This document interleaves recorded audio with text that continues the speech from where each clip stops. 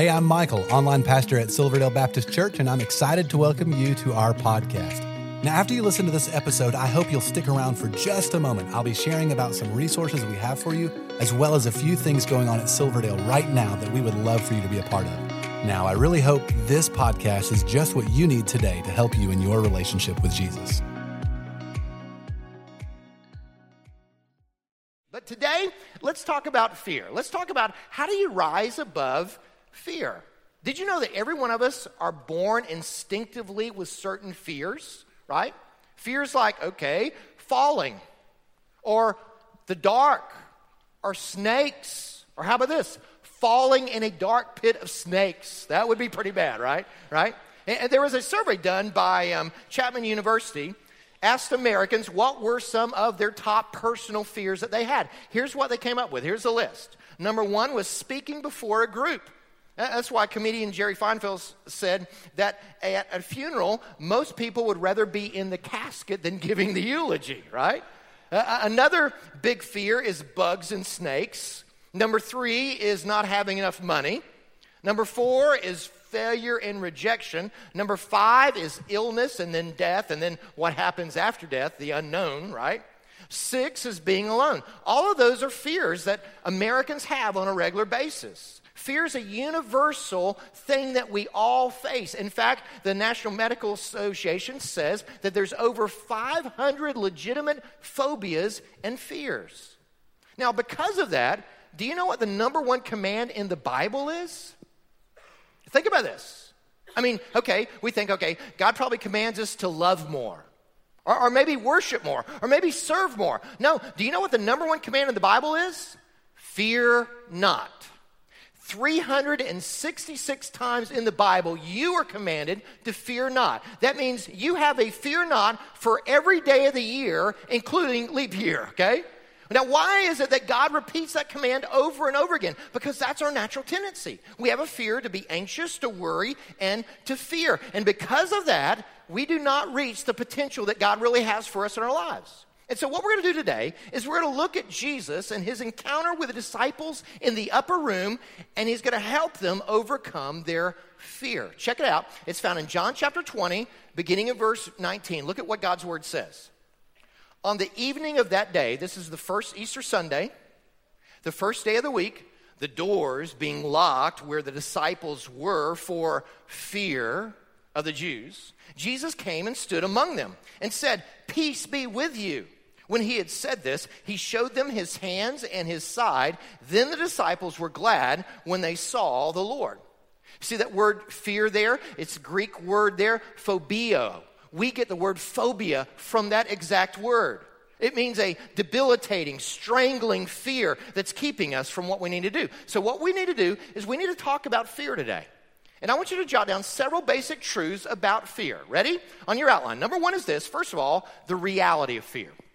Right? Let's talk about the reality of fear. See, God has given us the emotion of fear.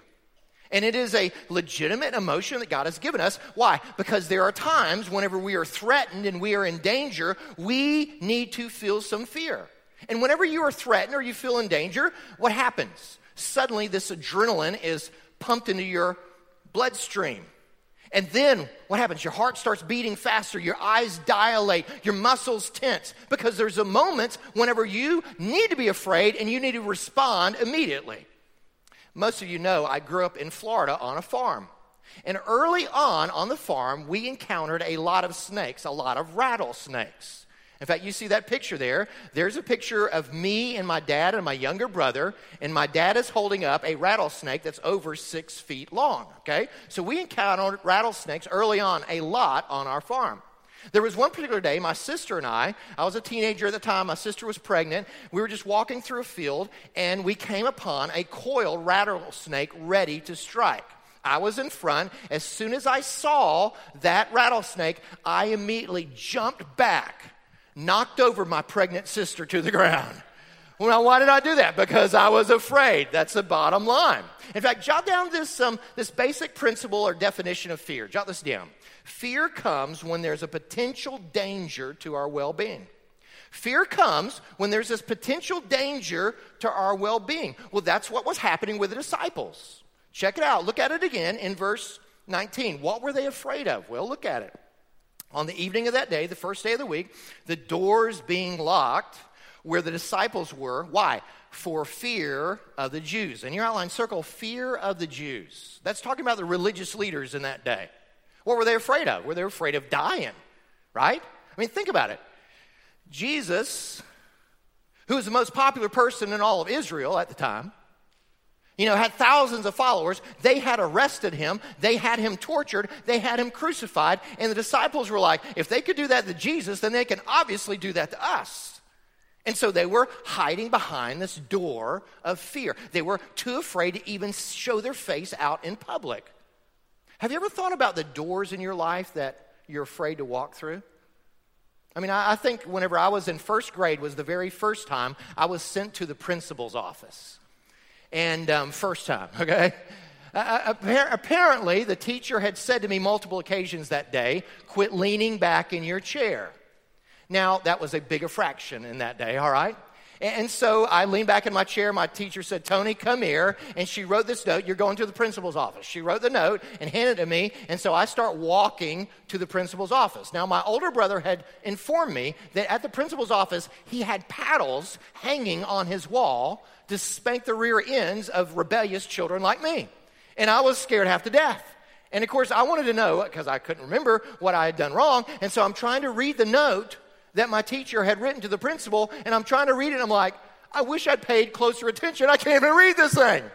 And so I was scared half to death, and that principal's office, that door was a door of fear. I literally crossed through it with tears and fear. What's your door of fear? We all have them. Maybe it's a doctor's office. Maybe you've run some tests and the nurse calls you up and says, hey, you need to come in. The doctor wants to share the results. And you go, well, why don't you just tell me the results over the phone? No, the doctor needs to do that in person. And suddenly the doctor's door becomes a door of fear. Or maybe it's your boss's office. I mean, you've heard that they're passing out pink slips, and you think maybe you're the next one. Or maybe you lost that account, and now, you know what? You got to face your boss, and that boss's door is a door of fear. For some of you, it may be the funeral home. Why? Because fear of death and the beyond, that's a big legitimate fear. What's going to happen with that? That's exactly what the disciples were facing.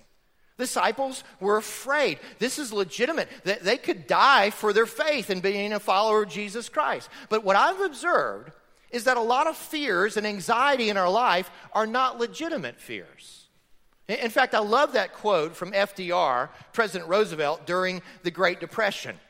He basically got on the radio to calm the hysteria and panic that was going on in our nation because of the Great Depression. And he said this, I love this quote. He said this, quote, let me assert my firm belief that the only thing we have to fear is fear itself. Some of you live in fear. Some of you are parents and you live in fear. You're sort of this hovering parent. You're this super protective, helicopter parent. I can't let anything happen to little Johnny. Can't allow any harm to happen to my kid's life. And you live in constant fear because you're kids. For some of you, your fear keeps you from something that maybe God wants you to do in the future. Well, I can't teach, or I can't make that phone call, or you know what, I can't accept that job. Why? Because I may fail, I may be rejected, and the fear keeps you from really doing what God's called you to do. And so, how do you know if your fear is legitimate or not? I want you to ask yourself that question. You can see it on the outline. Is my fear legitimate? Is there some fear in your life that's keeping you behind a locked door? What is it? Because what I've discovered is that there's two things that must be true in your life if a fear is legitimate. And if either one of these two things is missing, your fear is not legitimate. And so what is needed for a fear to be legitimate? Two things. Number one, first of all, for a fear to be legitimate, it must be really present. It must be really present. It must be there. Let's just say that I have this sudden fear of a terrorist attack. And I'm just overwhelmed with this fear that, there's some nut job out there and we'd be a soft target and, they could come in here, they got 1,000 Christians here and shoot this place up. Okay, now, is that a possibility, a remote possibility? Yeah, there are nut jobs out there, right? But is that going to really legitimately happen? Is that real right now? No, of course not. I mean, most likely I would die in a car wreck on the way home from church than I would in church, right? That's just the reality. And besides that, we pay a lot of security and police officers to be around here to take out any nut job that would come and try to do that, okay? That's a good thing, right? But the fact is that because that's not present, that's not a legitimate fear, right? It's not. It's not legitimate. It's not real. There's a second thing. Not only it must be present, but secondly, it must be really powerful. It must be powerful. That it must have the power that we really think that it has. Okay, let's go back to my situation where I knocked over my pregnant sister, Kathy, right? Why? Because I was walking down and I see this rattlesnake coiled and poised to strike. I mean, literally, his little tail was rattling. We were 2 feet away, okay? And so he was present, but not only was he present, he was also powerful. You see, that rattlesnake has venom and it had power, right? And so because it was both present and powerful, that's why I reacted the way I did and boom, knocked over my sister. But let's just say that the snake that we encountered that day was this snake right here, this little green snake. Now, you know what? If you came upon that little green snake, your first reaction would be a little fear, right? You go, oh, snake, right?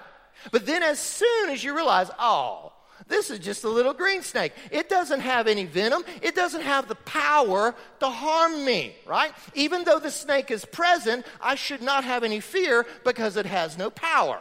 Make sense? For a fear to be legitimate, it must both have the presence and the power to harm you. The fact is, most of our fears do not. They don't. In fact, I love the way that Zig Ziglar describes fear with this acrostic. Fear, F-E-A-R, false evidence appearing real. False evidence that appears real. That's what it means. Look at it. Look at this passage in the Old Testament. Proverbs chapter 28, verse 1. The wicked man flees, though no one pursues, but the righteous are as bold as lions. See, why is it that we keep giving in to fear? I'll tell you why. We play the what-if game. Well, what if this happens? And every time we play the what-if games and this possible thing that may happen out there in the future, oh my goodness, what if this happens? We begin to respond with anxiety and fear. What if I fail? What if I don't get any better physically? Well, what if they reject me? What if I never get married? You know, what if I don't have enough money whenever I retire? Well, what if somebody recognizes me at Dollar General, right? Whatever your fear may be. You go, okay, is that legitimate or not? Now, let me say this, okay? The disciples in the upper room, their fear was legitimate. But here's the amazing thing about the resurrected Christ. Even when your fear is legitimate, he can give you the power to overcome that fear. And so what I want you to see, I want you to move not just from this abstract, here's fear, but I want you to jot this on your outline. The removal of fear. The removal of fear. How in the world are you going to move beyond your fears and anxieties in this life? Because let's be honest, most of us have been taught to be afraid and to be fearful. Think about it, the way you were raised. What was the very last thing that your mom said to you every day before you headed off to school? What'd she say? She'd say, be careful, right?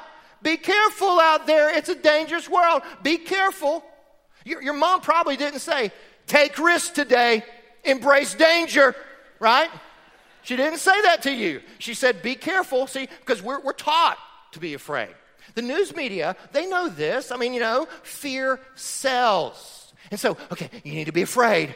You need to be afraid of the government. You need to be afraid of those in authority. You need to be afraid of your neighbor. You need to be afraid of the food you eat. You need to be afraid of the economy. You need to be afraid of our health care. You need to live in fear, right? I mean, that's the way our society tells us. And yet, the resurrected Christ, even when there's things to be fearful of, helps us understand we don't have to be afraid in this world. Let me give you an example of this, the disciples themselves. I think one of the greatest evidences to the fact that Jesus Christ really did rise from the dead, how do you know that? Because of the transformation that happened in the disciples. Think about it. These are men that are so fearful, they're locked behind, cowering behind locked doors. And yet, a few moments later, they're in the synagogue preaching Jesus is alive. Think about Peter. He's cowering in fear, denies he even knows Jesus 3 times to a little teenage girl, and yet later on, he's taking on the very Sanhedrins, those that had condemned Jesus to death. How did that man experience that transformation? He met the resurrected Christ. That's the only explanation. And in fact, I want you to see this. It's amazing. You see this in Acts chapter 5. The disciples have been arrested now for the second time, brought before the Sanhedrin, and notice this encounter. Acts chapter 5, beginning verse 28. The religious leaders say to them, "Didn't we strictly order you not to teach in this name?" They won't even say the name Jesus. "I told you not to teach in this name." Look at how Peter responds, verse 29. Peter and the apostles replied, "We must obey God rather than you people," right? The God of our ancestors raised up Jesus. That's they talk about the resurrection here. "Whom you had murdered by hanging him on a tree." Verse 31. "God exalted this man to his right hand as ruler," that means he's Lord, "and Savior, to give repentance to Israel and forgiveness of sins." They saw the resurrected Christ, and they were so bold, they were so courageous, they went outside those locked doors and they confronted those people that actually had Jesus Christ crucified. How in the world did they have that kind of courage to do that? There's only one reason. It's the resurrection of Jesus Christ. And the resurrection of Christ will help you overcome your fear as well. You go, how? 2 simple truths. I want you to jot them down. First truth is this. You got to hang on to. Jesus is present with you. Jesus is present with you. That whatever is causing you fear, Jesus is more real than that. Look at it in verse 19. Jesus came and stood among them and said to them, "Peace be with you." In your outline, circle, stood among them. That's his presence, folks. I love that scene. Because Jesus, the resurrected Lord, isn't on the outside of the door knocking going, "Hey guys, could y'all let me in? I'm raised from the dead." No. Jesus is like, "Beam me down. Boom, I'm here." What? Where'd you come from, right? That's Jesus. You go, how do you do that? He's Jesus. He can do whatever he wants to do, right? I mean, they were in this amazing fear, and now they're in stark amazement, and it created what? Peace.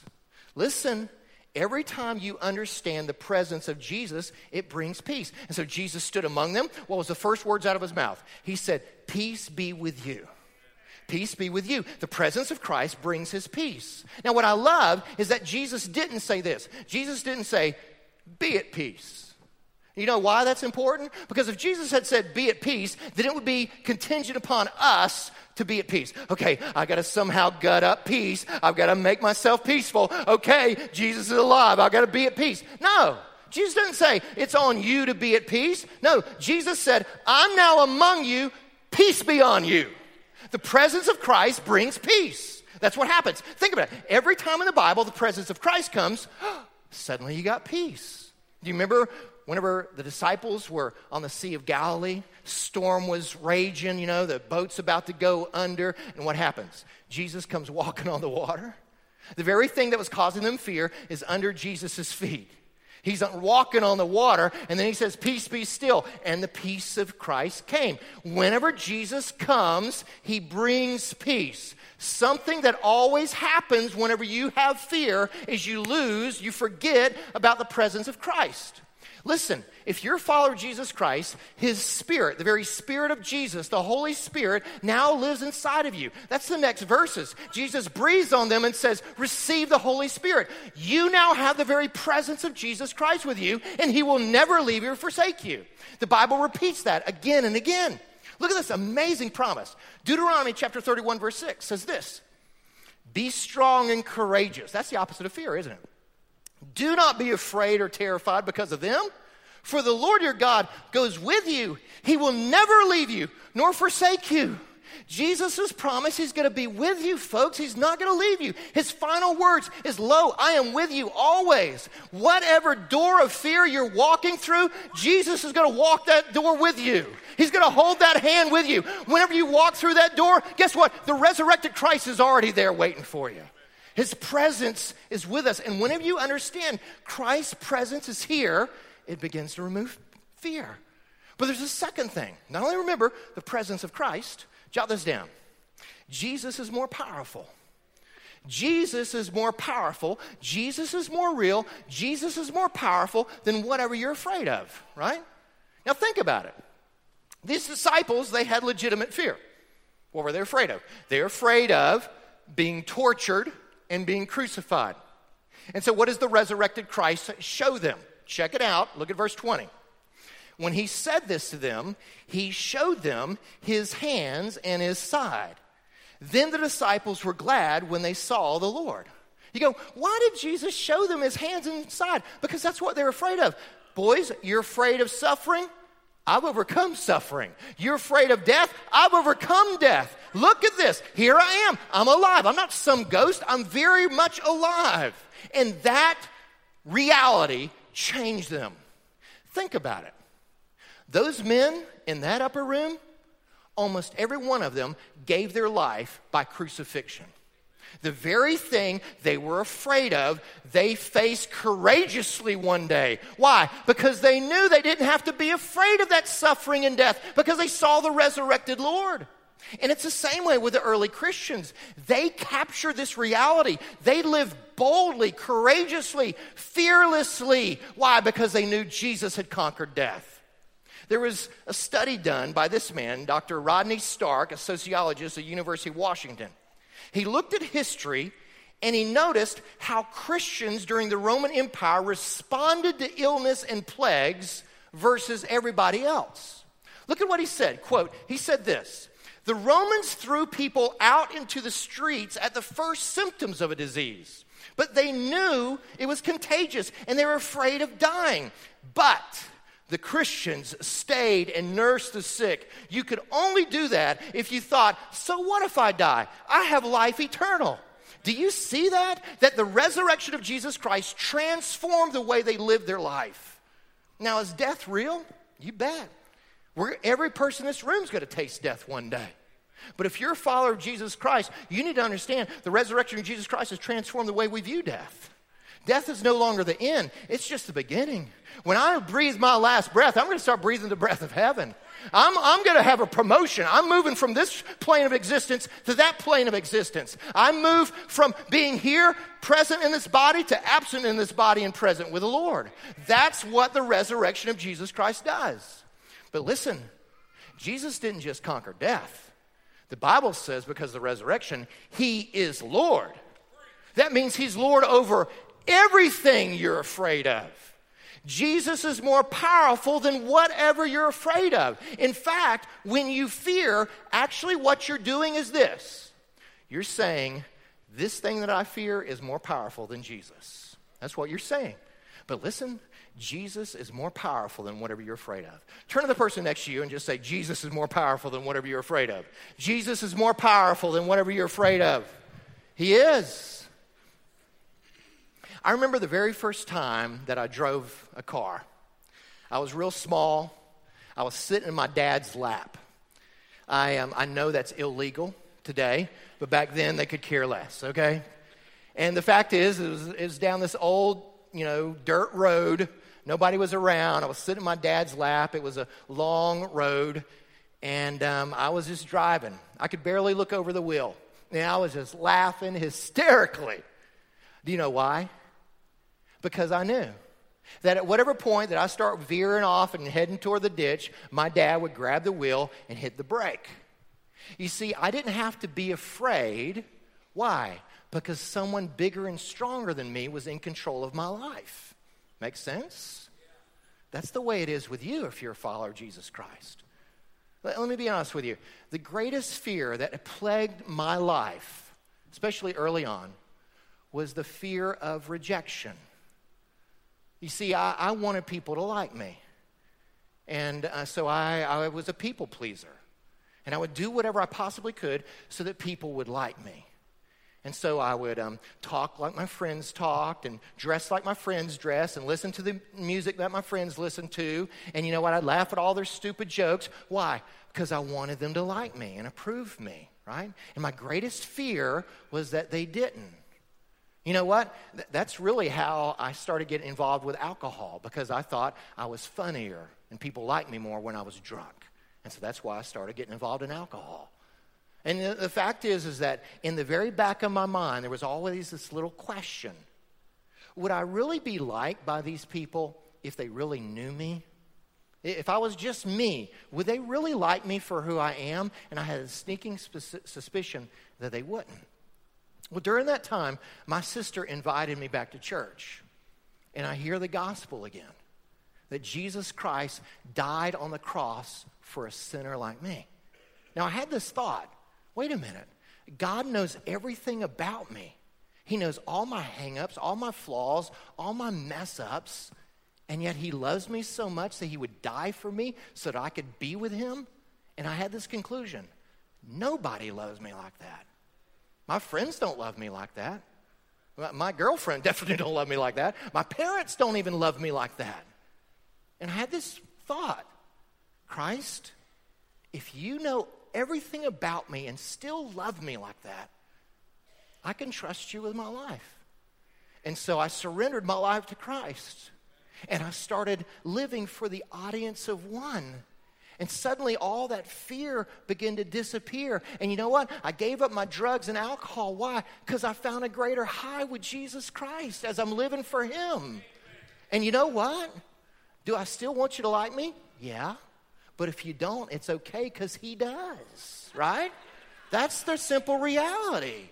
See, whenever you understand that he is present with you and he is more powerful than anything else going on in your life, you don't have to walk in fear anymore. In fact, jot down this final principle. Jot this down. When you fear God, there's nothing to fear. When you fear God, there's nothing to fear. When you're living for the audience of one, he's got it. Whenever you surrendered your life to him, he's got it. He's got you taken care of. Well, I hope this was helpful to you. If while listening, you realized you need to take the next step in your relationship with Jesus, we would love to help you with that. You can connect with us by clicking the link in the show notes to our website and then clicking the Connect Card button. In our weekend worship services, we are in a sermon series called The 7 Commands of Christ. Jesus gave dozens of commands, and as followers of Jesus, we should obey all of them. Over the next several weeks, we are focusing on 7 that will change your life. We would love for you to join each week at one of our campuses, or you can attend online. You will find service times by clicking the link in the show notes to our website. You know, there's so many ways for you to get involved and be a part of what God is doing here at Silverdale, and we really want you to feel welcome and a part. So please, stay connected. Be sure to like and follow us on the different social media accounts. You'll find all the links in the show notes of this episode. And lastly, help us spread the word about this podcast. Take a moment to share this episode with your family and friends. Again, we appreciate you listening and hope you will join us again next time.